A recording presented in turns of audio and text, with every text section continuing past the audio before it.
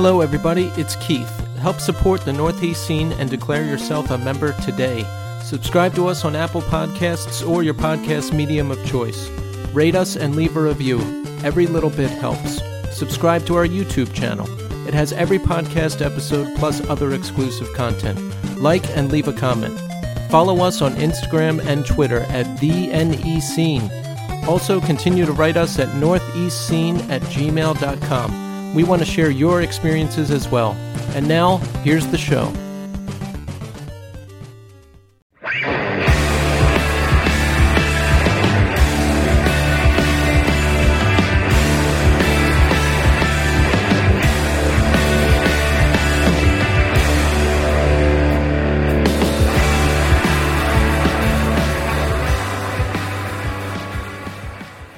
Hello, everybody, and welcome to the Northeast Scene Podcast. This is Keith. And Tommy. And we're back, like we always are. Did you think we weren't going to be here? Is that what you thought? Did you think the last episode was the last episode? Forget it. We're here. And on tonight's show, the one, the only, Pat Troxell of Lovelorn. Tommy, we haven't spoken to Pat since, I think, episode 12 of the podcast. That feels like decades ago. It does feel like forever. I actually was looking back at that episode the other day and I was like, oh shit. Like, I remember some of the talking points, like moving to the Ewok village. Yeah. Like crazy shit that I'm going, oh my God, that really does feel like an eternity ago. It feels like we had that conversation 3 to 5 years ago.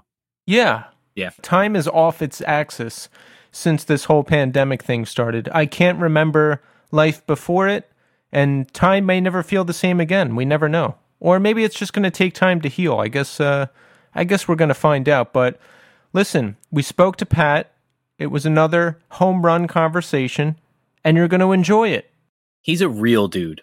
Like, you get nothing out of Pat, but just brutal truth. I fucking love that about him. He will not come on here and be like, well, I don't want to step on anybody's toes. He'll be like, whose toes are here? I'm fucking stomping on them. I don't give a fuck. Like, Pat is the best with shit. Yeah, that's exactly what I was going to say. He's the real deal. There's no filter. Mm-mm. He's like, what you see is what you get, and he just doesn't give a fuck. He just tells it how it is, and he doesn't bend or break for anyone, and I really admire people like that. Yeah, so it was a great conversation. You're going to hear that in a few minutes, but Tommy, now you've got a big trip planned for tomorrow. You're going to the shore with your family, yes? Yes, sir. Which shore? Sea Isle City, New Jersey. I see. Yeah. And so you're going to be going down there. You're going to be listening to The Promise Rings, Nothing Feels Good, as is the tradition, yes? So I've added something else to that list, just because I feel like it fits the mood really well. All else failed, this never happened? No, I'm just kidding. Good enough for the girls we roll with. We play the first 3 tracks. No, I actually added it. I put it on my iPod. I added the Texas is the Reason Promise Ring split. Ooh.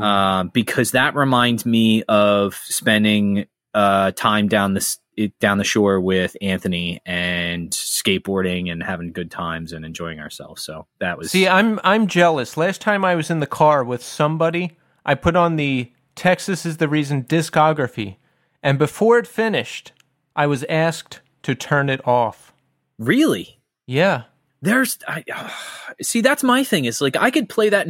My sister's like a big, like, mid-90s alternative kind of person. Mm-hmm. If I put that on in front of her, she would not know it, but she would be like, I love this. This is really good. Like, it's inoffensive. Yeah, that's what I thought. But I guess not everyone agrees. But I think that's great that you can travel with your family and listen to that music, and everyone seems to be okay with it. Or not only seems to be okay with it, but even enjoy it. Yeah, they really do. I feel so bad. I don't know the names of a lot of the songs because we just listened to the whole album. Yeah, I don't know the names of any songs after CDs went away. And I don't want to sing it because I'm a terrible singer. But the words are, makes me an old Chevy. Do you know that one? That's got to be Promise Ring, right? It is Promise Ring. It's on Nothing Feels Good. Yeah, I don't know promise ring like down to lyrics. Oh, okay. So there's Texas is the reason. You can name like one word, and I know the song, but Jack not with one promise eye. ring. Oh yeah, I actually don't know a lot of the words to the Promise Ring songs. I make them up as I go along. Like it's I sing what I think is being said, but there's very few albums I sing along to. That is one of them. Wow. That is one of those albums I will sing along to that. I will also sing along to At the Drive-Ins, In Casino Out. I don't know the words to that either, which makes it horribly entertaining for anyone that really does know the words. But yeah, just make them up as I go along. Yeah, for At the Drive-In, you kind of have to. I don't know any Promise Ring lyrics, so what does he say? Like, nothing feels good like you in red and blue jeans and your knight in white hat or something? Knight and white. It sounds like he says knight and white things. I'm just making up shit. Yeah, and it's like, there's a lot of that record that I just have a very, like, you know, like when you hear a record and you can picture yourself somewhere, you can smell the same smells, like yes. You can hear I literally remember listening to that record with Anthony, eating just cheese pizza, like Mac and Manco's pizza, and eating Johnson's popcorn, watching the World Cup with his brothers on the couch, and his mother just screaming at all of us. It was quite a sight to behold, but at the same time, it was really fun to be a part of that because, especially being down there with them, like it's such a part of their tradition of going back and forth of like to the shore. We stopped at the White House. The White House? White House subs. Oh.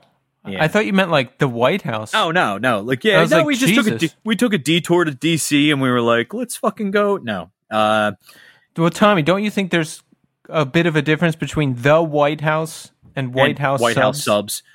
Well, yeah, no, I guess that's. But I figured you we know, stopped at the White House. Oh, okay. Oh no, I mean White House subs. I should have said that's like being like we're going to Nobu.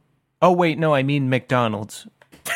No, I left the wrong article out. I should have said we stopped at White House, not the White House. You know, I guess that would be weird too. We stopped at White House. You know what? Like, it's okay. Yeah, none of that worked. None of that worked out well. Let's just put it that way. But I always think of last time we went down the shore. We went down in April for my birthday, and I sent Keith a video of us crossing the bridge, like into Sea Isle, and blasting Promise Ring. And it's funny because I always think of like that's the record that reminds me so much of that. But I love the fact that I get to share that with Keith because it's like a very intimate like family thing. Like we always play that record. Like when we get into New Jersey, like the girls are always like, oh, we're in Camden, we crossed the bridge. And I'm like, yep. And they're like, oh, put the record on, put it on, put that one on. I'm like, okay. Oh, see, I love that. That makes me want a family because I look for that kind of stuff. And it sounds really neat. Yeah. All right. But in more important news, yes, Tommy got to go on a big Costco trip. Yeah, dude. And we did talk about it. This is no joke. This isn't like show shtick. Tommy is really into going to Costco. Like for real. Yeah. They didn't have the dress shirts I wanted. Oh my God. Yeah. He texts me. He's like, I need to get this and I need to get this. And he's like, and I want to get a new dress shirt. I was like, dude. And I was about to like launch into a whole thing about like making fun of him about buying a dress shirt at Costco. But like, I don't, I just buy my dress shirts at Macy's. So I was like, it's not like I'm some big fancy person or something. So if he wants to get a dress shirt at Costco, let him do it. Can I tell you the big part about those shirts? Yeah.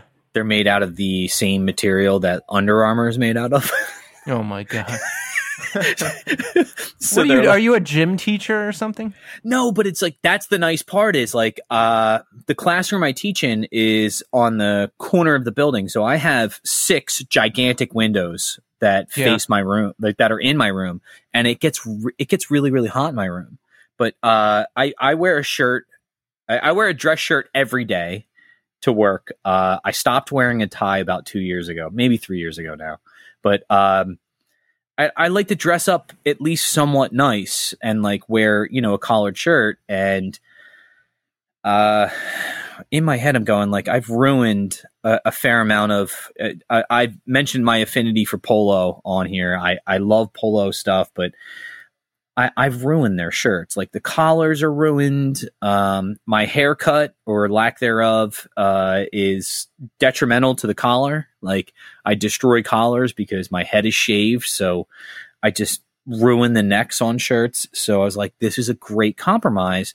But my mom got me a shirt and she was like, here, I got you one at Costco. It's great. And I loved it. And I love the way it looked. I love the pattern on it. Wait, your mom still buys you clothes? Oh my God, yeah. Every Christmas I get clothes from my mother. I tell my parents not to, but, you know, I'm particular with clothing. We're close to the 12-minute mark, so I need you to ask me how I'm doing before I self-destruct. Oh, Keith. Yes. How's everything going? This is the problem. I asked you how you were doing before we got on the air, so... Yeah, we go through this every week. Like, we get on and we're getting set up, and then I'm like... Tom, I guess I have to be more specific because I'm like, how's it going? But Tommy like actually tells me how it's going as if we're on the show. And in my head, I'm like, yeah, I guess I don't have an on-air persona yet. I gotta show you the ropes, you know? Yeah. I'm not good at the like ins and outs of like, oh, this is what I sound like on the air, or this is recording or not recording, you get the same thing. Yeah, no, I get what you're saying. Like for me, I'm always thinking strategically and energy-wise because I don't know how you feel, but I get so nervous before every show and I'm like tense. So sometimes that's why I'm a little bitey before we start. So like, it's like limited energy. You know what I mean? I have to harness the limited energy I have. So I'm like, I'm saving it all for when we hit record and then I let it all go. And then once we hit stop, I recharge. I looked Darryl Strawberry in the eyes. He said he's saving it for Game 7. No? Yeah, it's like that. So I'm like, you know, it does make our friendship weird though, because then I'm like, oh man, we can like only talk if we're recording. Yeah, I actually, that's the thing is I never drew a line. Like yeah. It's either on here or it's not. So, well, we're gonna get like a therapist. Blur the lines real quick. This is funny. I bought alcohol today, if you want to be real honest. Yeah. I bought a 12-pack of Newcastle Ale, which is my favorite beer. Well, actually, my second favorite. My favorite is Guinness. Like, but unless I'm at a bar and like drinking it from the tap, I don't want it. But I bought a 12-pack of Newcastle to take down the shore with me. I can't drink Newcastle anymore because there was this weekend where I was getting messed up with some others and there was just a lot of consumption of different things and just eating raw substances of certain kinds and some nasty stuff. And I associate the taste of Newcastle with that night where there was just far too much consumption and I can never undo that association. Wait, I actually think I know this night. Was this the Army of Anyone night? Yes. Holy shit, dude. Holy shit. Wow. You were there? I was at the bar. I didn't have a ticket. Like, but I hung out in the bar while you guys went in, yeah. And then we only stayed for like 3 songs. Yeah, and I was pleasantly surprised when you walked back into where I was sitting still drinking at the bar. I was still there. Like, I was like, wait, didn't you guys go to the concert? Like, what happened? Yeah, don't really remember the show, but, you know, I wish I would have stayed because the singer of Filter, backed by Stone Temple Pilots, singing Filter and Stone Temple Pilots songs, that sounds kind of okay, you know? I would like to see, I honestly, like, I would like to see it now. Yeah, I that was my MO, though. I didn't care about this show. I just cared about getting high, and I would always leave or not even show up, and it was a whole thing. But listen, we're out of time. You're going to hear a conversation with Pat Troxell right now, and check back in after that to see how I'm doing. Enjoy. All right, folks, we're here now with Pat Troxell. Pat, welcome back to the show. Thanks a lot. Thanks for having me back. It's great to have you here. It's been a long time. You were in like one of the first 10 episodes, I think. That feels like a lifetime ago. Yeah, it was like, I think like 2 or 3 weeks after COVID broke and everything shut down was when the last time I talked to you guys was. Oh, man, it's crazy. So, speaking of crazy, you just had surgery. I did. What happened? Why did you have to have surgery? I've had like a knee issue ever since I was a kid, like from just going too hard and jumping off stuff and being a crazy kid. I had torn my meniscus, and I guess when I was like a teenager, and I just went on with my life. And recently I tore the other side. So when I went to get an MRI, they were like, oh, both of your meniscus are bucketed and torn at the same time. And they were like, oh, we've never seen that before. And I was like, oh, this is reassuring for like surgery, you know? So I was like, oh, sick. So I'm like fucked up. Great. So meanwhile, during that, I was working still at a bar and like with one crutch, like a pirate, like hopping around and shit. Like it was hilarious. And like it didn't really hurt anymore because I've just destroyed that area so much, over the years. It was like, all right, well, this just sucks. So like I got my MRI and that's what they said. And then luckily enough, I'm currently living in Austin, Texas, and I have for like the last like 6 months. And down here, they offer a healthcare program for musicians, and it's called HAM, and it's been around for a while now. And I had it years ago when I lived here, and they give you like dental and mental and all this stuff, and it's really great. And HAM knocked down a $20,000 surgery to $800 for me. So, nice. That's awesome. Yeah. So my wife and I are like, as soon as we got here, we got signed up with HAM and we showed them like all of our band stuff and our tax payments and everything. Just like, hey, we're a functioning operation. And boom, we had HAM. And it was such, luck that this was the time my knee finally went out. Cause like over the years, like shit, man, I can't even tell you how many times it should have gone out. And this time it finally did. But at the end of it all, I got lucky. I got like a 2-for-1 because like they couldn't tell from the MRI, but when they got in there and actually like opened up my knee, they figured out that my ACL was like torn away. You know what I mean? Like hanging on by a thread, pretty much. Like either side of it was so shredded from working on it hard with no meniscus on the other side for all these years. So it was like literally about to go. So they just like stitched me up there. So I got ACL and both sides of my meniscus done in one shot. That's crazy. So wait, when they do your ACL like that, do they have to, they drill into the bone, right? And no, see, that's the thing. Because it was still connected, there was enough connected that they could just stitch all the pieces back together onto the connected and hope that it bonds and like connects and whatnot. So, yeah. Dude, so that's perfect. So that's what's going on. So after it's all said and done, I should be pretty solid. Like I won't really have many issues other than like I wouldn't be surprised if my other leg went out. But yeah, that's about it. Like so it sucks, but I mean it really hasn't slowed me down one bit. Like I actually played a show last week in Houston with another punk band I played drums in, and I was fine. Cool. So what's the recovery time for all that? They said 6 weeks, of like 6 weeks of it being like you're not really on it.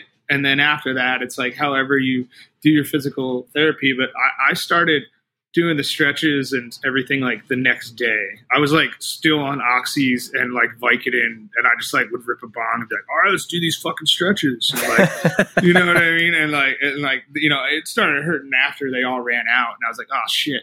But like now, I can really, I'm getting there. I mean, I can put weight on it. Like it's just now it's just about getting the leg straight, and getting it used to being like straight because it's all tight. Like oh yeah, and the ACL part makes it feel like you have like the worst hamstring pull of all time, pretty much. Like that's like what my leg feels like.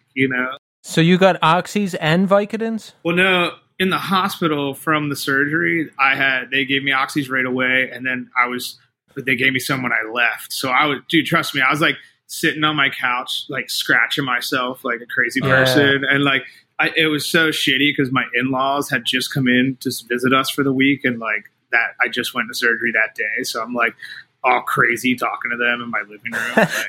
Like what's up? Like, yeah, so. The fiend in me always has to ask what pills you got afterwards. Yeah, no, that's when they just gave me Vicodins, and that was my regular thing. But it was cool. I spread them out. I wasn't like a crazy person. You know? Pat, can you get weed? Can you get legal weed down there or no? No legal weed. But I mean, like, trust me, it's not hard. Of course not. I would. Yeah, I didn't. That's not my in my thinking. I'm like, all right, well, it's Texas. Like, I don't know. Like, yeah, they're not going to let you just be like, here's some weed. Yeah, dude, they're still having issues with like letting women be in charge of their own bodies here. So I don't see them like letting me be able to smoke weed anytime soon. You know, like, I mean, it's like. It is a small fine to have it. It's just like how it was in Philly before it became completely fine. You know what I mean? Like, so it's not far behind, but you know, this city is also completely wild. So we'll see. I was going to say, because Philly went with that. They had that program for a while, that SAM program, the small amount of marijuana. And it was like, it was like ARD, but it was like getting like a really low level DUI. Oh, dude, totally. And you would pay a fine. And you would go to classes, and then after they went to you, I think it was the second offense. They were like, finally, like, all right, you have to go to a certain number of hours of these classes, and then afterwards, they were just like, yeah, never mind. We're just done with it. Like, they figured out like we have the same like 11,000 people that keep reoffending, and we're rearresting the same people like 100 times a year. Like, it made no sense.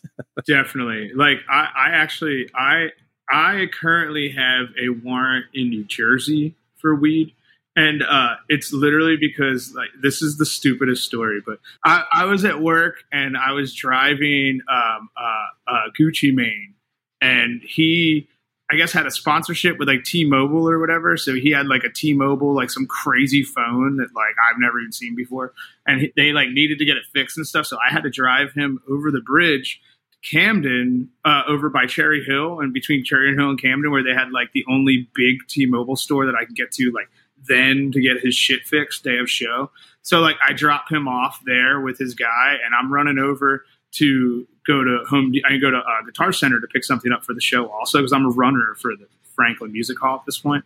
And I totally got pulled over, and I didn't think I had anything in my car, and he found like an old bowl, and he arrested me and like took me in and like booked me. And like the whole time I'm like, dude, you don't understand. Like, I have like this huge rapper waiting for me with a security guard at T-Mobile store. And he's just like, whatever, blah, blah, blah. And I was like showing him my clipboard and like all this shit. And then he realized, he's like, oh, I guess you really do.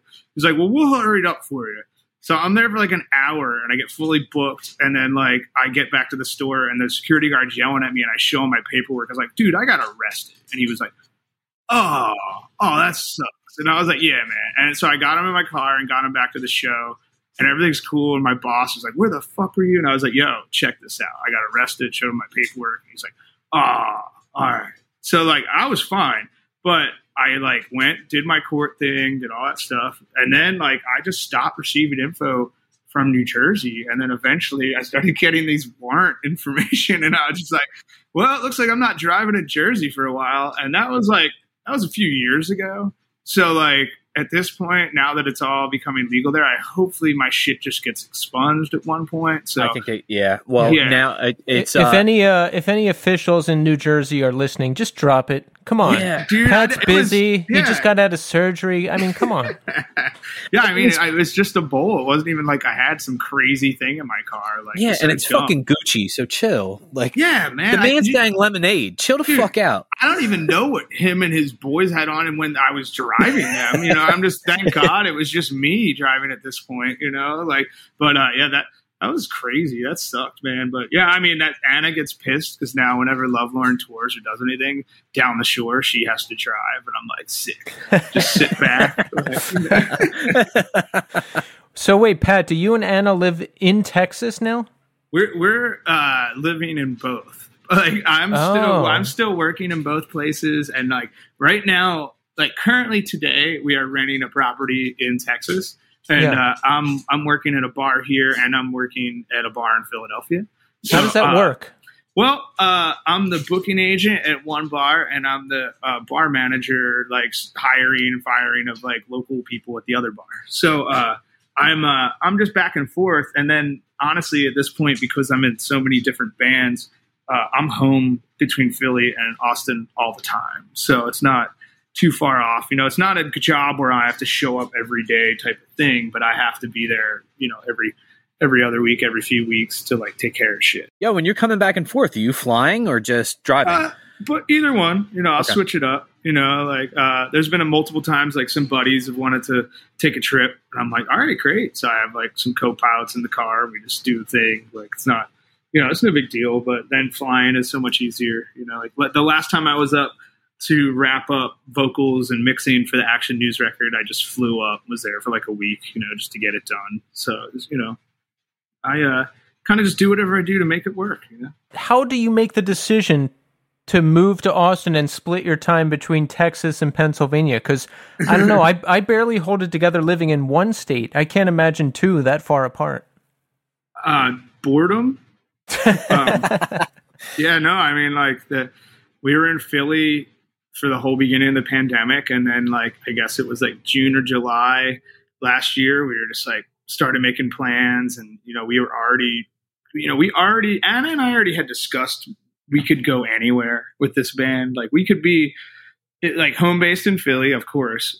But like at the same time, if we wanted to go live somewhere for a few months, there's nothing holding us back from doing that, which is an awesome option, I think, you know? So we, for a while talked about, you know, the possibility of going, we talked about going to LA for a little bit just to work on stuff. But at the end of it, we ended up being in Austin, and, you know, we love it here. It's real chill. Like I lived here from back in the day, so we have a lot of old friends here.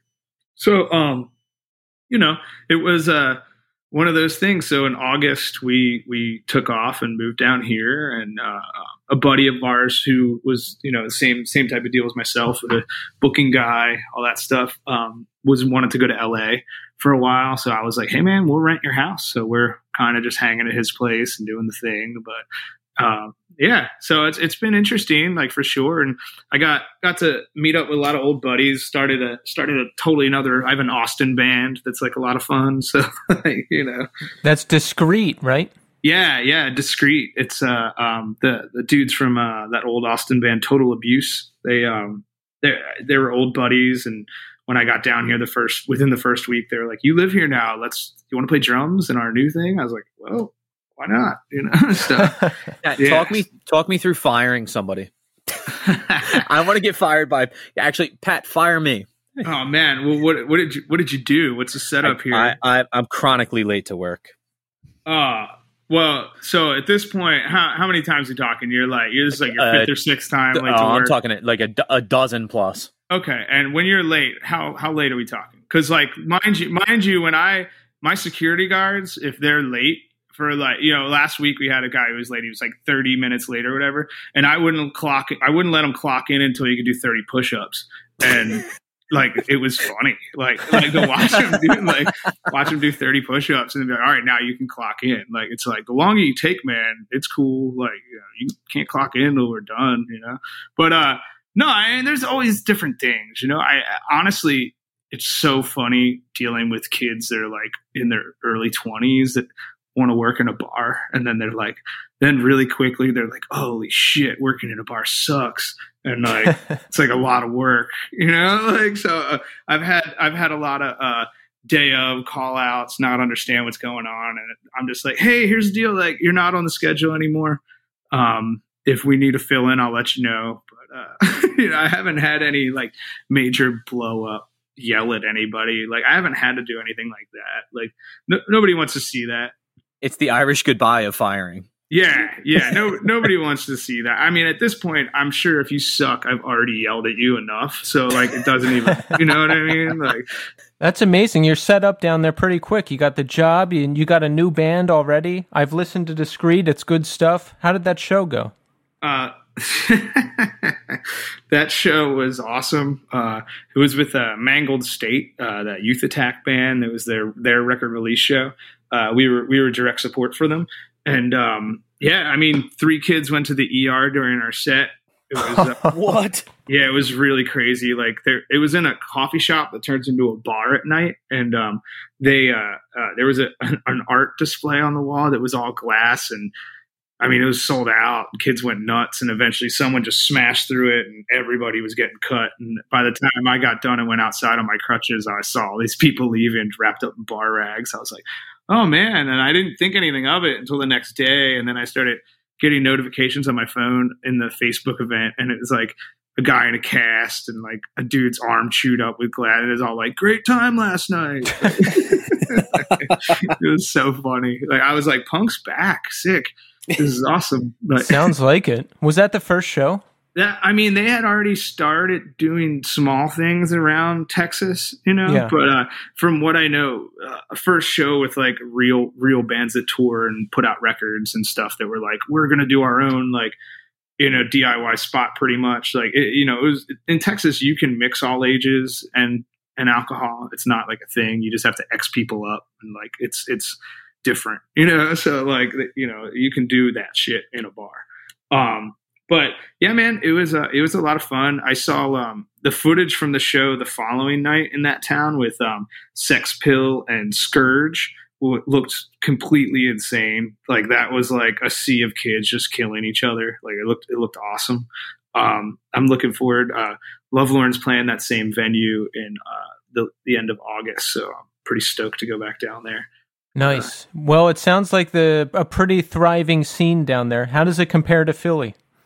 I mean, it's really similar. A lot of the same. It's funny how many people go back and forth here. I mean, Chris Olsch of Impalers and Power Trip and Iron Age, fucking Mammoth Grinder, all those bands. Chris is the same deal. He lives in Philly, and then he's always back and forth. His bands are mainly based here, but I just saw him this weekend. So I mean, it's like people. It's not far off. There's a lot of people that are doing it, and there's it's a lot of the same stuff. A lot of the same bands, a lot of the same people that are between the two cities. It's surprising how closely connected they are. Yeah, the Philly to Austin pipeline is real. Even when I was still living in Philly, I remember a lot of people talking about moving to Austin or visiting there and all this stuff. It's a thing.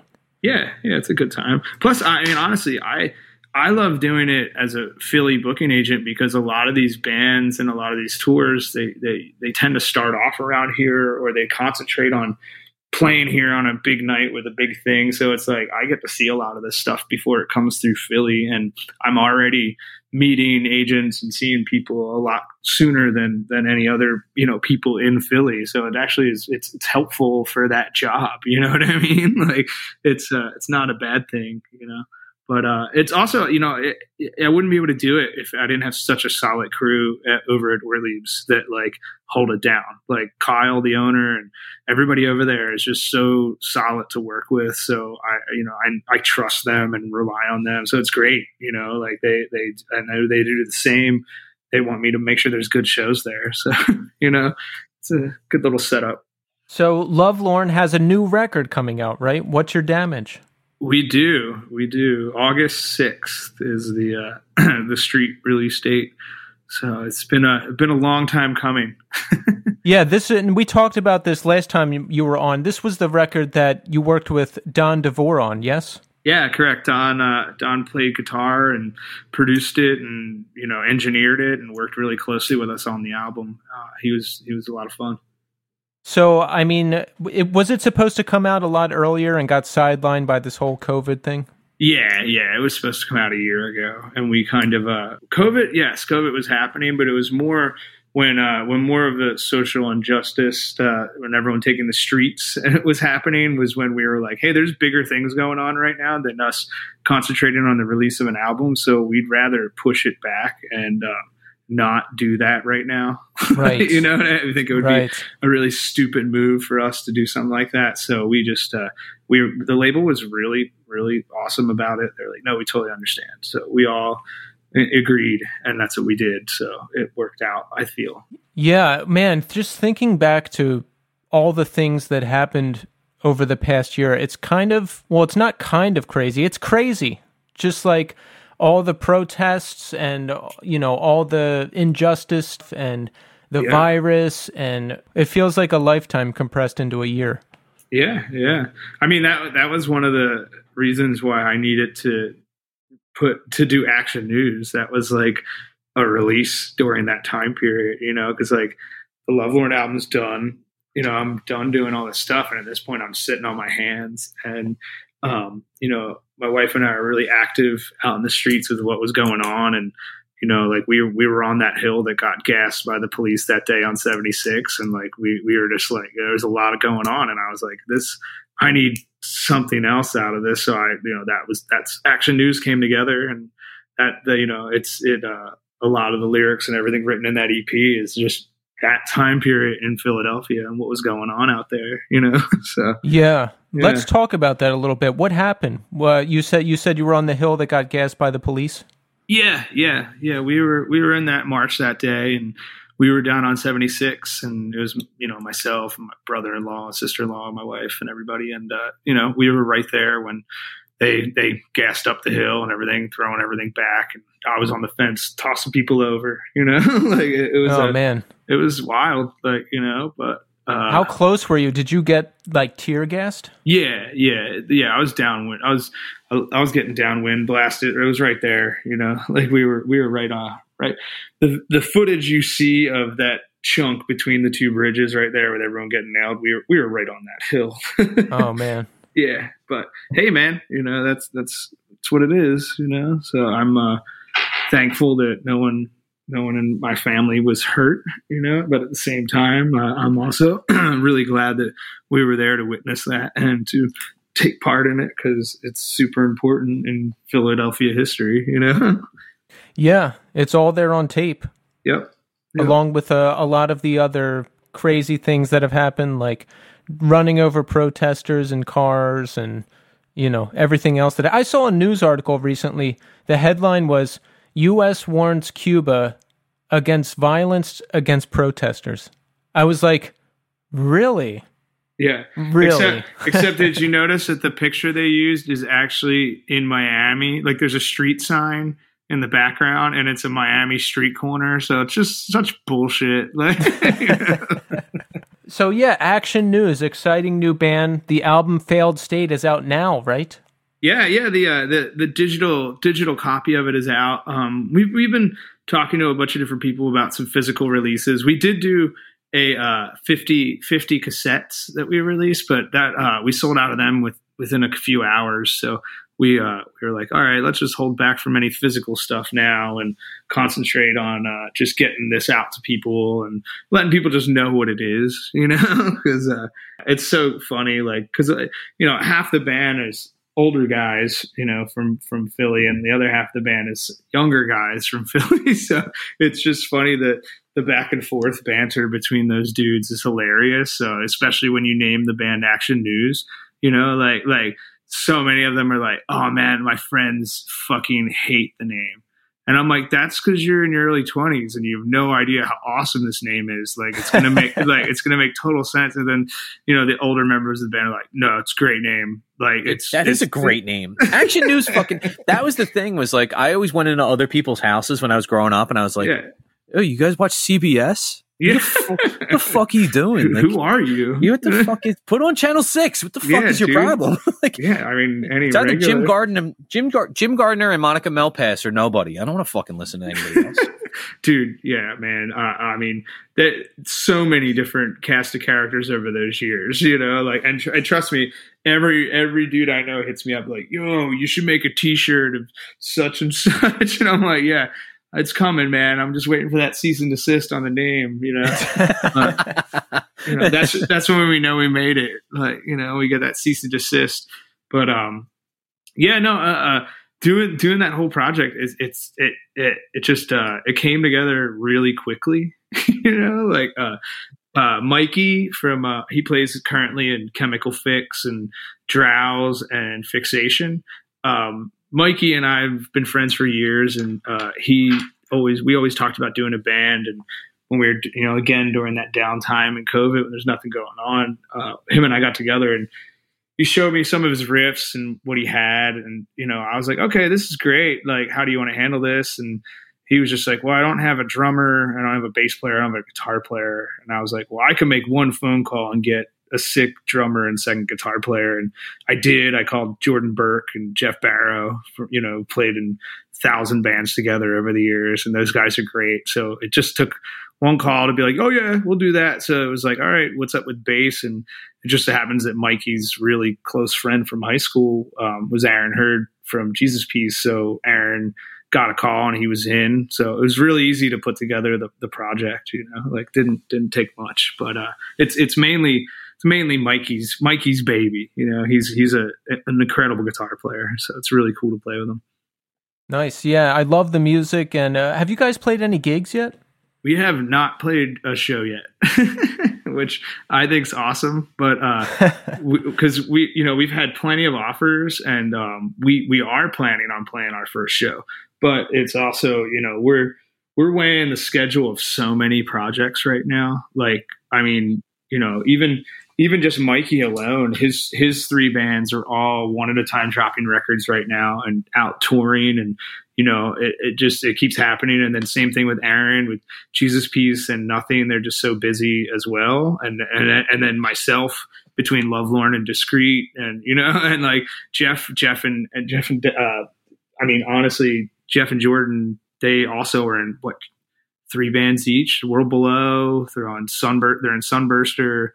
I'm trying to remember. They have, everybody's just got a lot of shit going on, but there's something in the works right now that we already have stuff getting planned. Like we are planning on playing shows. We are planning on touring and stuff like that. So it's just how we handle it. We're trying to calculate it, but it'll happen. So yeah, everybody's got a lot of different things going on.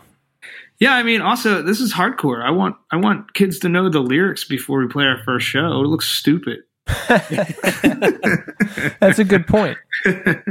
Yeah, and as an almost 40-year-old, I got to say, I love the name Action News. I think it's great. Thanks, man. Yeah, and one startling fact I didn't know, that Action News theme song is not it's not a Philadelphia original thing. I think it's kind of a trademarked thing that has been used in other news network areas. So it was actually recorded in Philadelphia in the Action News studios.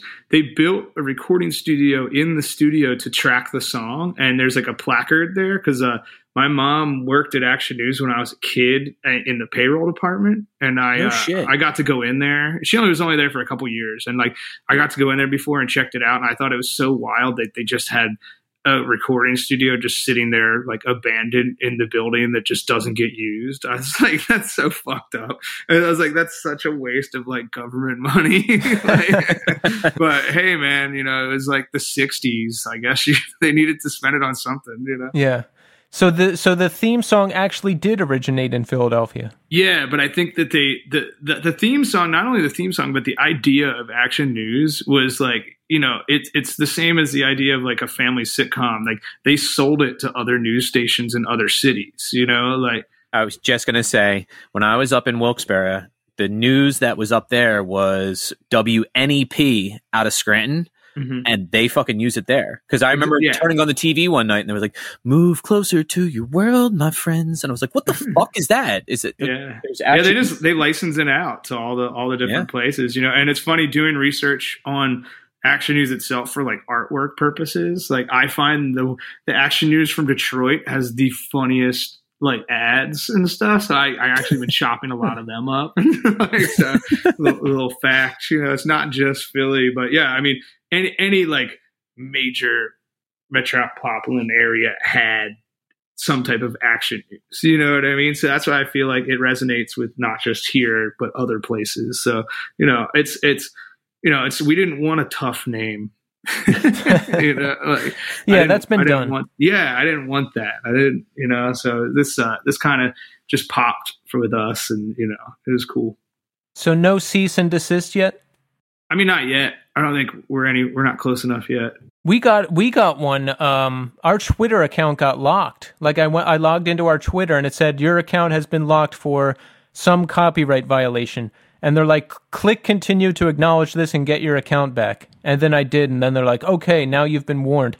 I have no idea what it was about. what's going on with Lovelorn? We've got the record coming out, right? Mm-hmm. We're very excited about that. Yeah, we have an East Coast tour booked for August and September. August we're doing dates throughout Texas, and then into September we're going to be on the East Coast. So we have a run going all the way up to Boston and back down. So I'm pretty stoked to get back out on the road. Nice. Yeah, I mean, no touring has happened in the past 16 or 18 months or something.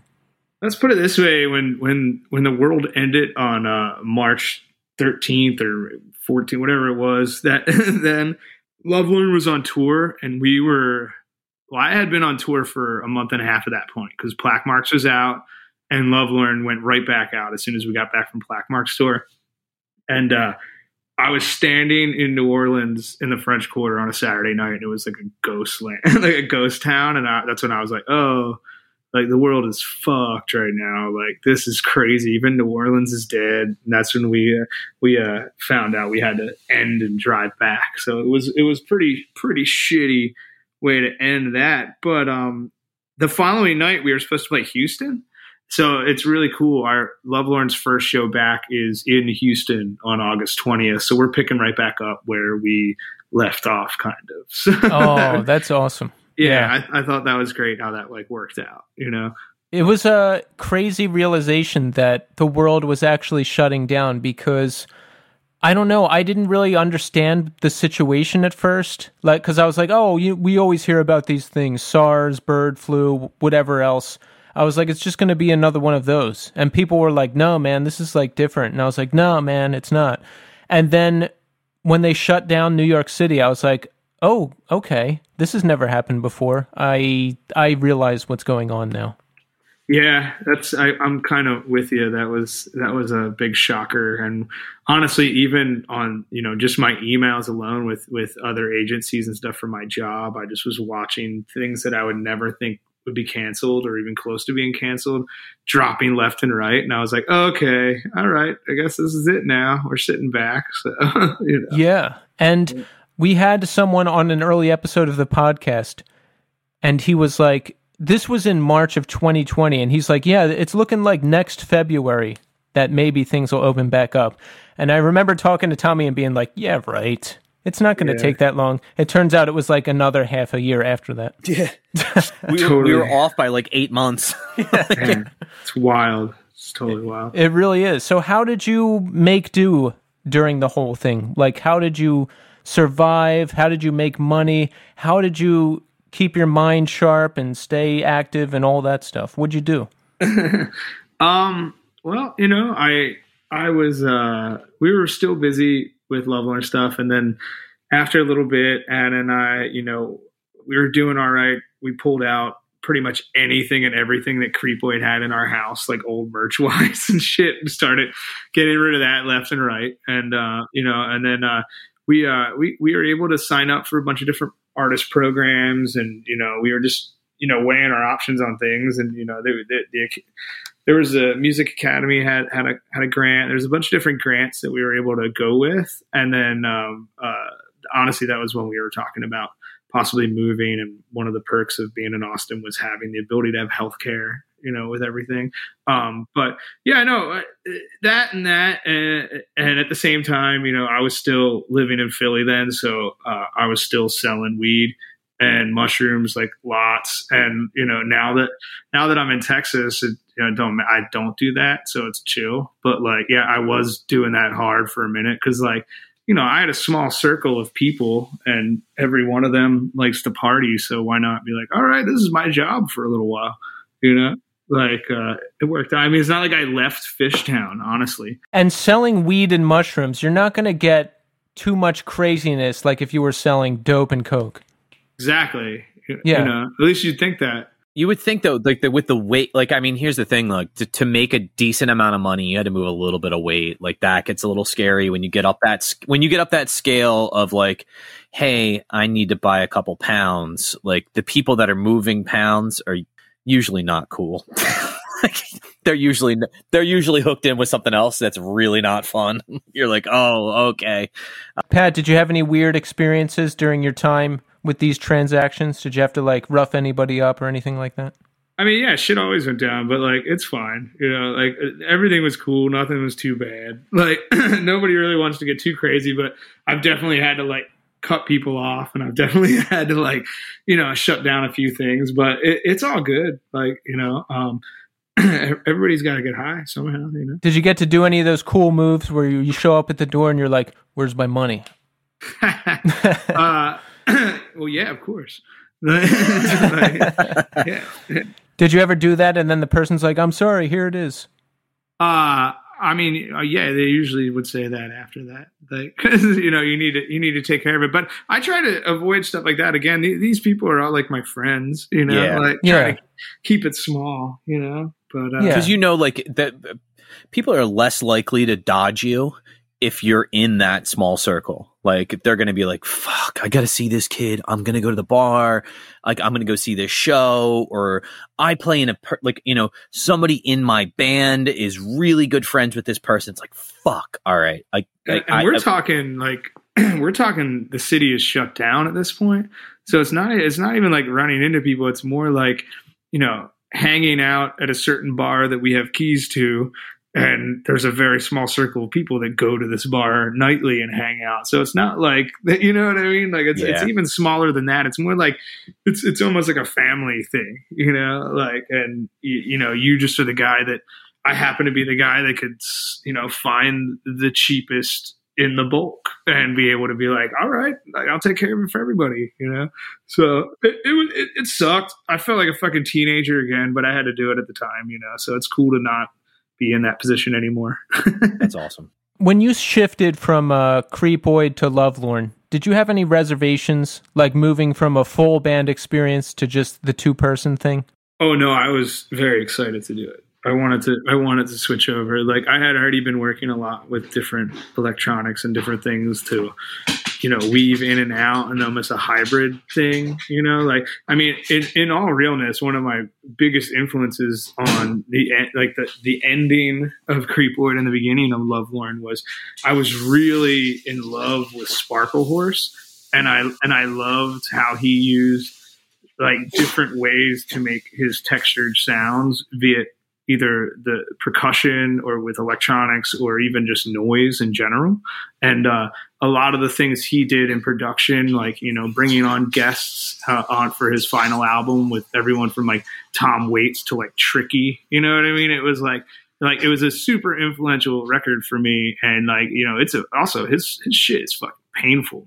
Like, you know, like when you go through it, and when I started working on Lovelorn material, you know, that was what made me first start bringing in like, you know, a drum machine, and first started working with a sampler and things like that, you know? So, at the end of it all, with Lovelorn, it was a welcoming thing. And Anna and I, you know, we've been married for 13 years, and we were in bands for a lot of those years together. And we love working together, love touring together and hanging out all the time. You know, our last live performance that we did for a live stream, we actually had a live drummer and guitar player with us. So it's nice to like, I can bring on whoever I want, you know? Yeah. And that sounds like the best situation, because I don't know, personally, a lot of times playing in bands can just be a pain in the ass, whether it's you're disagreeing with somebody or you can't get everybody on the same schedule. But, you know, if you're in a band with your wife who you love being around, and you guys are writing everything and controlling everything, and, you know, you can pick who you want to play with, that honestly sounds like the best situation.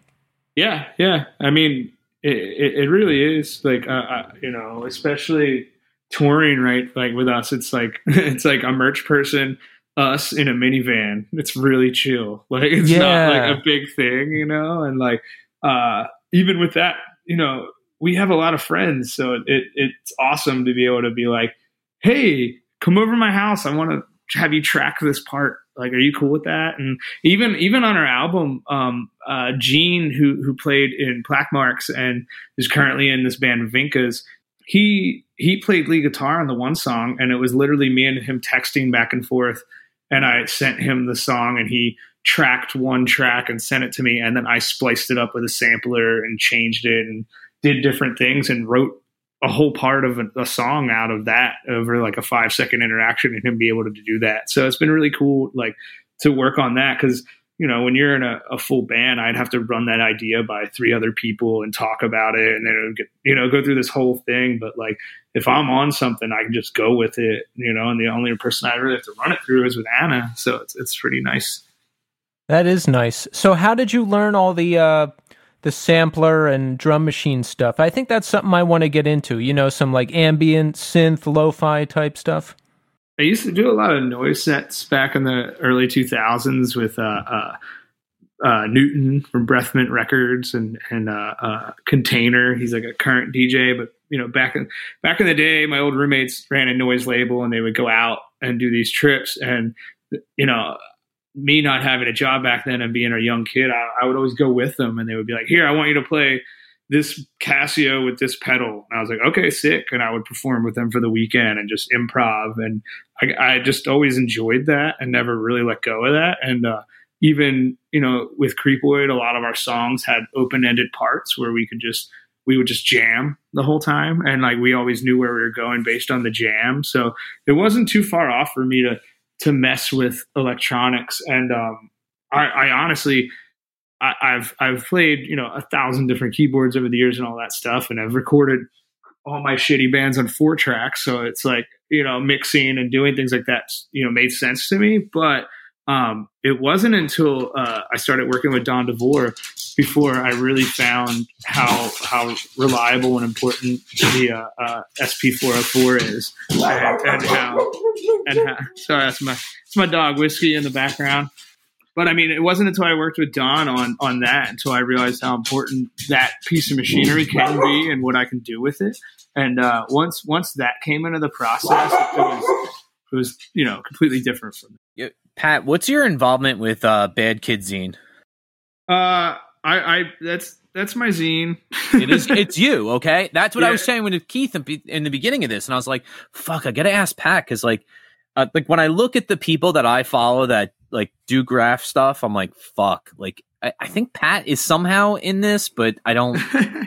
Yeah. Well, that was another pandemic thing. I had a lot of time on my hands. So I got into photography again and started going out and following artists and, different people and just friends of friends and whatnot, and was able to shoot some really cool stuff. And, I started putting together these little zines. I'm on my 5th issue right now, and they've been a lot of fun to put together. And, it's like, I try to change it up, like the first issue is a lot of Philly stuff, but the second issue is I followed one particular artist from Austin, like for an entire month, and just shot him the whole time. And that was really cool. And then, I change it up. I try to keep the format different. It's really split between Texas and the East Coast. Like I love, just mixing it up, and it's been really cool to connect artists from those areas that wouldn't normally know each other. So it's been pretty cool. I definitely, I've always loved graffiti. So like it's something that touring, I was able to go to places and read things and tell people things that I don't think they really got, so it's been a good tool over the years. And putting it down on paper felt really good because I hadn't made a zine in 20 years, so it was just like, wow, fuck it, I'll go for it. There's nothing else going on. The world's paused, Yeah. Who's writing right now that you really like? In Texas, I really love the Half Dead crew. Like a lot of those writers down here are incredible, like Corpser and Trophy, and there's just, there's so many of them. But their style is very, it's very much like what I grew up with in the early 2000s on like the East Coast, And it's funny, a lot of their fills and stuff like just totally remind me of like old Hothead fills and old Agua fills and stuff, like the bubbles, But I really love, the stuff that I see right now in Philly. Like I love Havoc and Ruin, incredible. Tober is a king right now. There's a lot of the younger dudes, but it's also hard to say that because there's so many older dudes that are still out and still getting up. So. There's a dude, Dune that I see around Philly a lot now. Dune. Dune Man 215 on Instagram. Fucking destroying. Like really cool, interesting shit. And then like everything from like just like straight tagging to like really cool throw up stuff, like really cool like he doesn't really do that wild style kind of thing, but like he does like these really interesting like geometric kind of things where he just throws a bunch of patterns together, but when you look at it from a distance it actually spells out Dune. Fucking real cool. I love that stuff. I love when people like use like pillars to their advantage and like letter out the pillars and stuff like that. It's always really cool. Being in Texas, trains are a huge thing here, so it's been nice like getting into that world down here. You know, it's a lot different. You know, back home, obviously trains are important, but like, you know, you can live your life just walking around on the streets doing it. Like here, it's like, you know, certain towns you're like, oh, there's nothing here. But then you get to the tracks, you're like, holy shit. All right. This is totally different.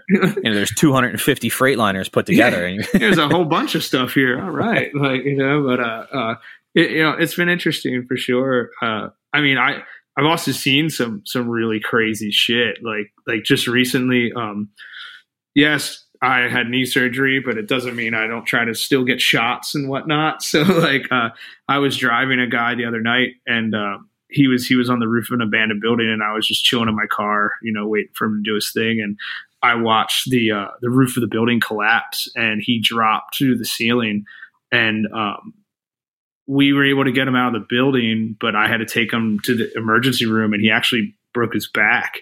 And he's walking and stuff right now. He's in a big brace and he's already out of the hospital. But didn't see that one coming. That was I was just like, oh well, it's, you know, part of the trade, I guess. Like it just was like Jesus. It was just crazy, man. Like it's like end of the night type shit. You know, like 4 a.m. I'm ready to just drop homie off. And next thing you know, he comes out of the building with no shoes on and blood coming out his ears. You know, so it was insane. But he's very lucky and he's safe, and that's cool. But like you know, it's dangerous stuff. Yeah, there's a writer. He skates a lot. His name's Chris Haven. I think he's in Texas. He's part of that secret squadron, and it's like he has this very distinctive like triangular shape that he uses, and every time he posts something I'm like, wow, that's fucking cool. And I found him like, I don't know, probably 3 or 4 years ago, just randomly. You know that dude El Toro, like that does all the stick? He was like friends with him, so I was like, oh, he's friends with him. Guy wasn't private, let me just follow him. I look back, he went from like, I think he had, when I started following him, I think he had, you know, 2,500 people following him. He now has like 30,000 people following. And I'm like, holy shit, dude, this stuff just blows up. Like people like latch on to like an aesthetic and they're just like, people just go crazy with it because if the right people know your style, you're in. Like it just spreads like wildfire. It's unbelievable. There's an artist in Houston who I've always loved, and back years ago when I lived here, we'd done stuff together, and he goes by Give Up, and his stuff, everything from silkscreen posters to wheat pasting entire billboards, like, you know, just wild stuff, like what he's capable of, and like he's still current.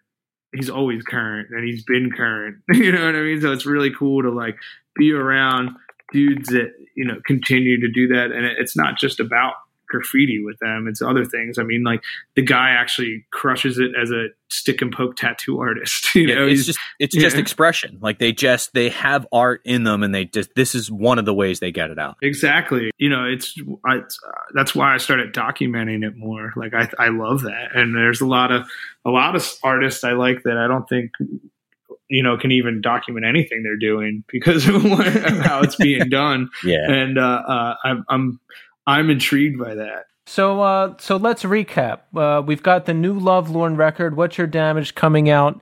Digital release August 6th, and records are shipping out sometime around August 16th. Yep. Yes, and we're all going to go listen to it. We're going to listen to it, we're going to buy it, and we're going to catch you guys out on tour in August. Definitely. Yeah, it's you know, it's a whole new thing, but I think that anybody that was down with Creepoid might get into this. It's a little bit different, but I think it's still the same live energy that we were putting out there with that band. Exactly. I still get the same vibe. I like the singles I've heard so far, so I'm looking forward to it. Thanks. And also, you never know who's going to come out and play with us that night, so that's part of the mystery of it.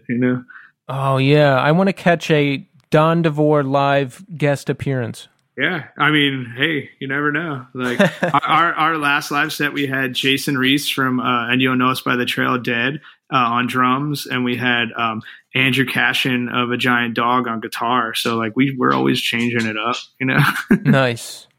And we've got the Action News full length Failed State. It's out now. Yeah, out now. We're digital out, and then look forward to seeing us play some shows, hopefully before the fall. Right. And we've got Discreet. What do you have out? I forget. Is it just a single or a full length? Discreet 7-inch is going to be out within a couple weeks. It's at the plant right now. So right now there's just a single up on Bandcamp.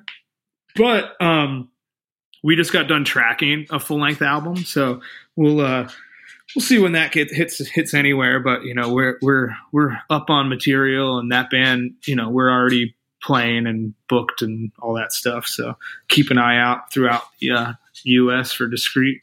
Nice. And we've got your zine on Instagram. What's the ad again? Yeah, Bad Kids Zine is the name. And subculture lifestyle magazine. I'm really looking forward to just playing some live shows. That's really the concern right now. Yes. Playing live shows and starting to work on the follow-up record with Lovelorn. Pat, it's always a pleasure to talk to you, and we love having you on the show, and we just want to say thank you for giving us your time. Hey, thanks a lot for having me, and I really appreciate you doing what you guys are doing.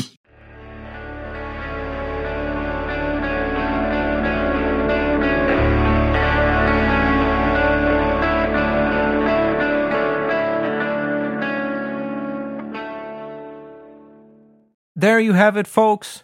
Pat Troxell. Always good to hear from him. He's a busy man. He's like, I didn't even know he was living in, where is it, Austin now? Yeah. I didn't even know he's living in Austin.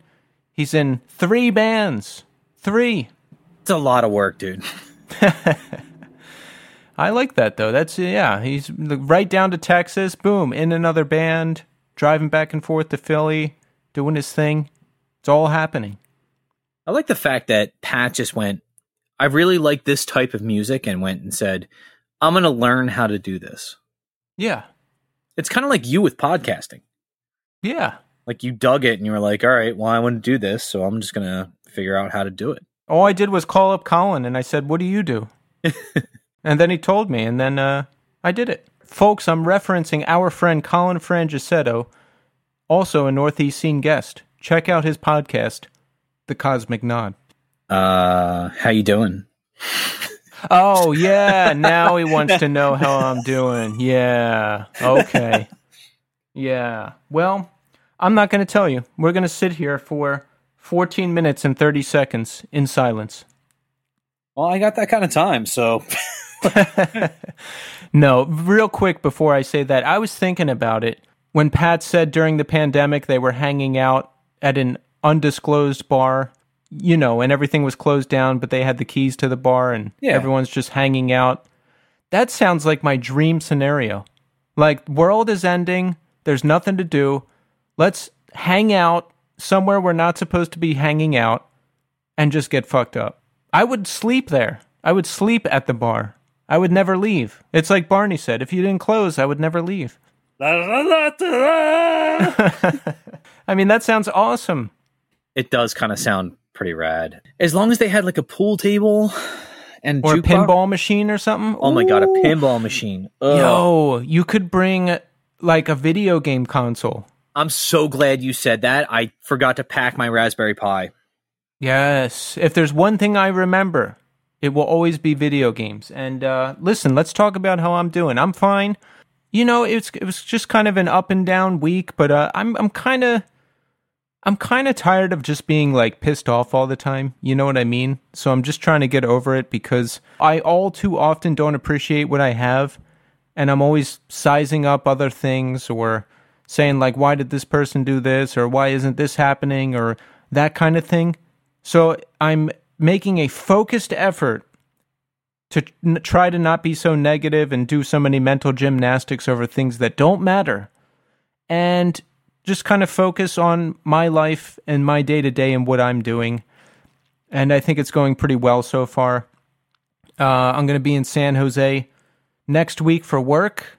So, and I actually don't mind because I like this client, and I don't know, man. I just need to get out. I need a change, and it'll be nice to sleep in a hotel, not below the loudest guy in the world, so that I'll actually be able to sleep. Because now, the guy who lives above me is back in the office, so I get woken up with a fury of sound.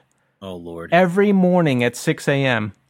It's like the Broadway show Stomp happens above my apartment all morning, from 6 a.m. till 7 when he leaves, and then often 12 o'clock, 1 o'clock at night. Sometimes he's out late and comes back in, and there's no soundproofing.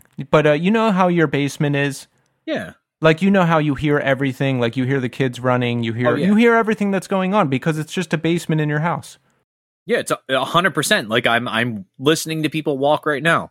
Yeah, that's what my apartment is like. Imagine that your basement was your apartment and you didn't know your family. Like they were just people that were upstairs. You'd go nuts, right? Yes and no, but yeah, no, I would. Just say yes for the yes. sake of my story. Thank you. Okay. Tommy's going to give me a discourse now. Take the side of the people that I don't know. But anyway, like I'm getting out of here soon enough, so I'm looking forward to that. I'm only searching top floor apartments. No more fucking around. Yeah, but what if they have like a rooftop deck thing, and then like you just have just a shit ton of drunk people being like, "I love this thing," and all night. They won't. I'm going to do some intensive research to make sure I find the best place, which I hope I do. And I don't know. Besides all that, everything's okay. And you know what I'm trying to do? What do you got? I'm trying to the Nintendo game Blaster Master. I'm training so that I can just turn it on and beat it in one playthrough without saving. Wow. It's really hard. I watched a Summoning Salt video the other day of the non-warped Mario the warped Mario playthrough. Yeah. I'm not saying I'm close. What I'm saying is I can get to level 8 fast as shit. Like 319, 321, like I'm going really fast. Well, let's get you a webcam set up, get you some splits, and we'll start you as a Twitch streamer. Come on, let's do it. No, I can't. No, because I want to do that eventually. I want to do a cross-platform Northeast scene Twitch where I speed run games, and then like I can talk about the podcast. Can I tell you what I really hope for that? What's that? You become famous because of that, and then somebody's like, "Hey, remember that dude Tommy that hangs out with that guy?" It's such a fun thing to do, is like really run through a game. Yeah. The problem is now I've been watching that Summoning Salt, and people like what they call the TAS runs, the tool assisted runs. Yeah. I don't know where my like Raspberry Pi stands in that, like what my frame rate is. Yeah, they have there's rule sets. If you go on speedrun.com, there's rule sets for each game, and they tell you what emulators you can use and can't use, and all. It's all out there. And folks, I realize this is deep nerd territory, deep fringe nerd territory, but I like it. I don't know. It's something I want to get into eventually. So once I get like a good gaming PC and a webcam and figure out how to do all that stuff, I think I'm going to do it. Why not? I think you should. Like it's clearly it's fun. Honestly, it's a great way to pass time. I'm doing it anyway. Yeah, exactly. I may as well like make something out of it. So I'm doing okay. You're doing okay in general, right, Tommy? You're probably excited. Everything's good. You're going to the shore. Oh yeah, no, it's gonna be great.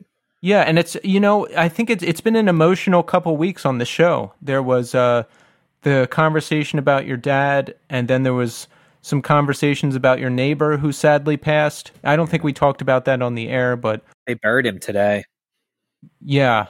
I didn't realize he was that close to the end, but we lost him, and then there was the video game music segment where we both cried, Ugh. And so it's been an emotional couple weeks on the show, but we're okay.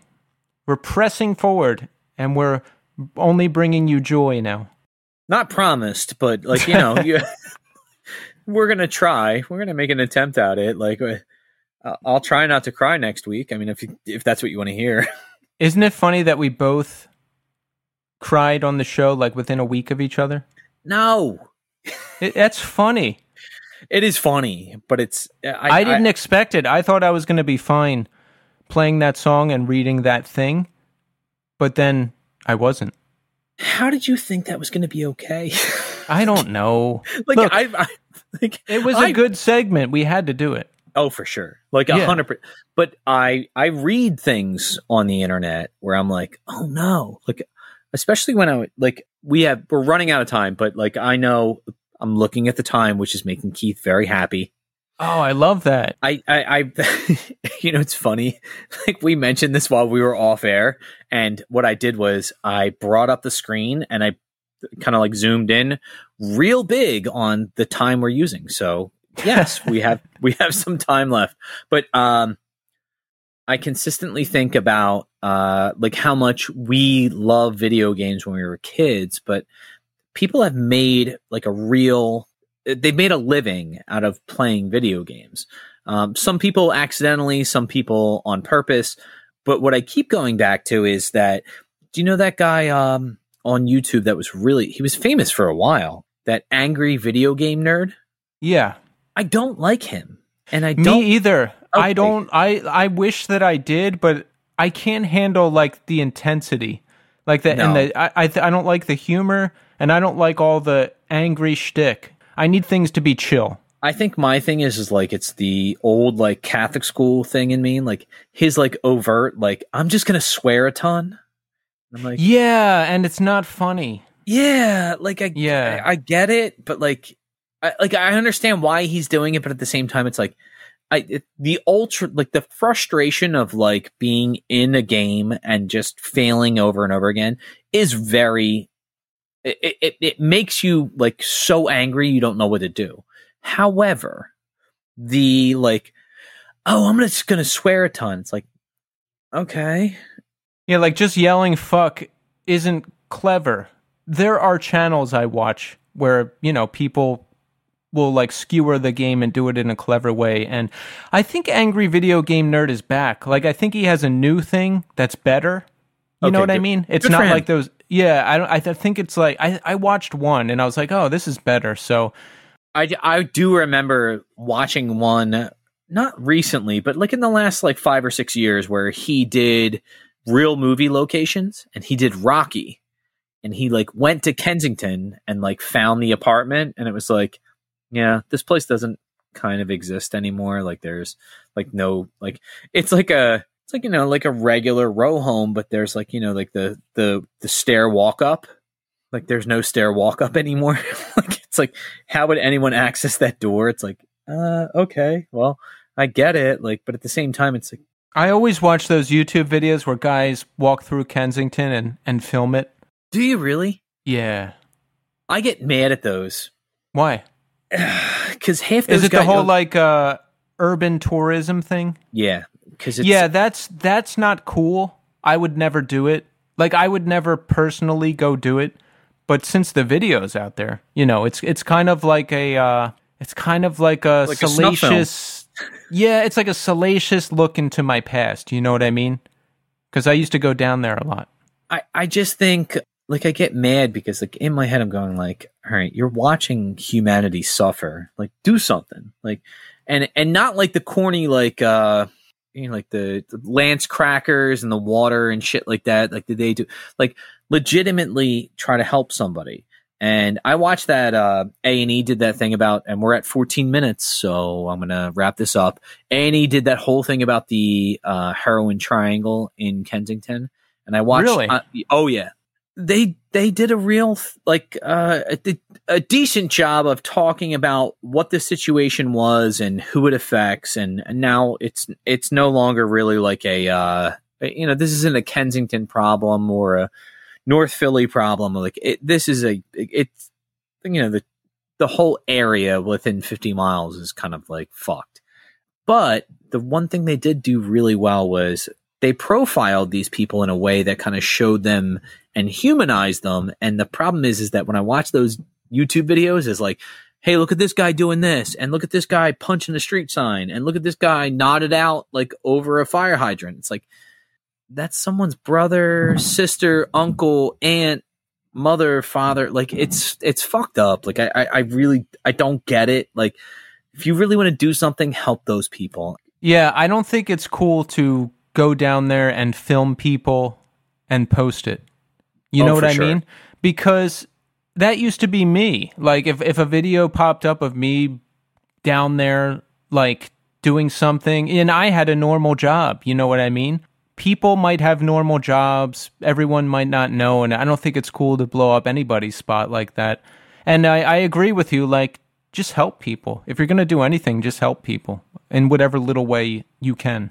Yeah, but I honestly don't think, like, when I watched it, I went, like, you know what, that makes a lot of sense. Like, the one girl was from, like the one girl's from Franklin Mills. Like, she's from, like, northeast. Like, she's, like, from really, like, Ben Salem area, basically.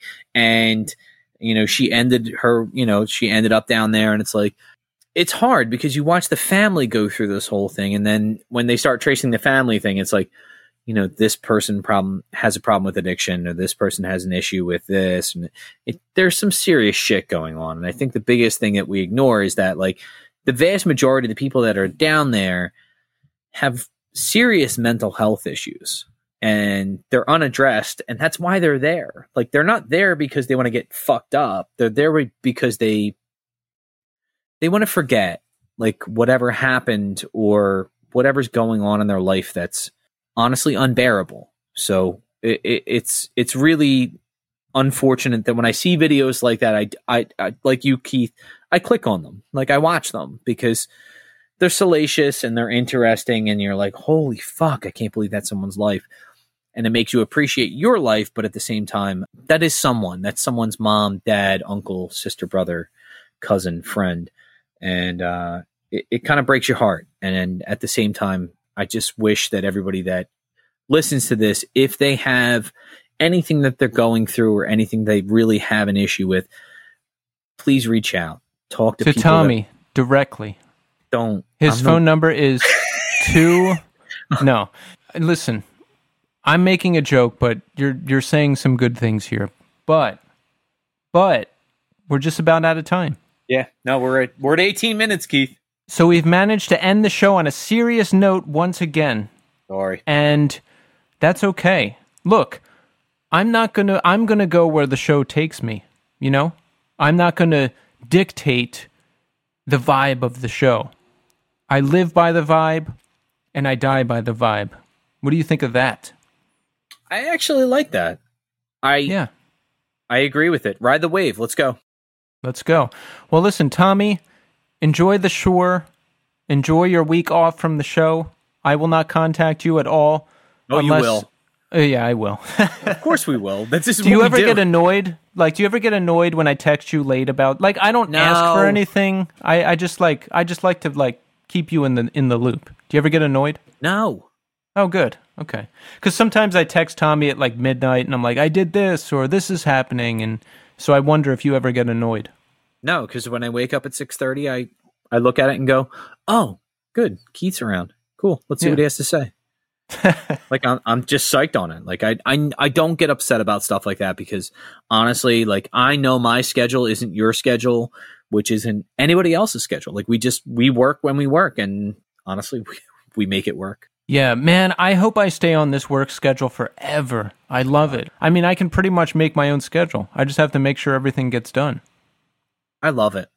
Yeah, it's great. I wish it was like that for me. Yeah, you're on a rigid school schedule, so you got to do what you got to do. All right, but I don't want to get us into a whole thing now because we got to end the show. We got to get Tommy out of here, and we got to get me out of here. So thanks, everybody, for listening, and until next time.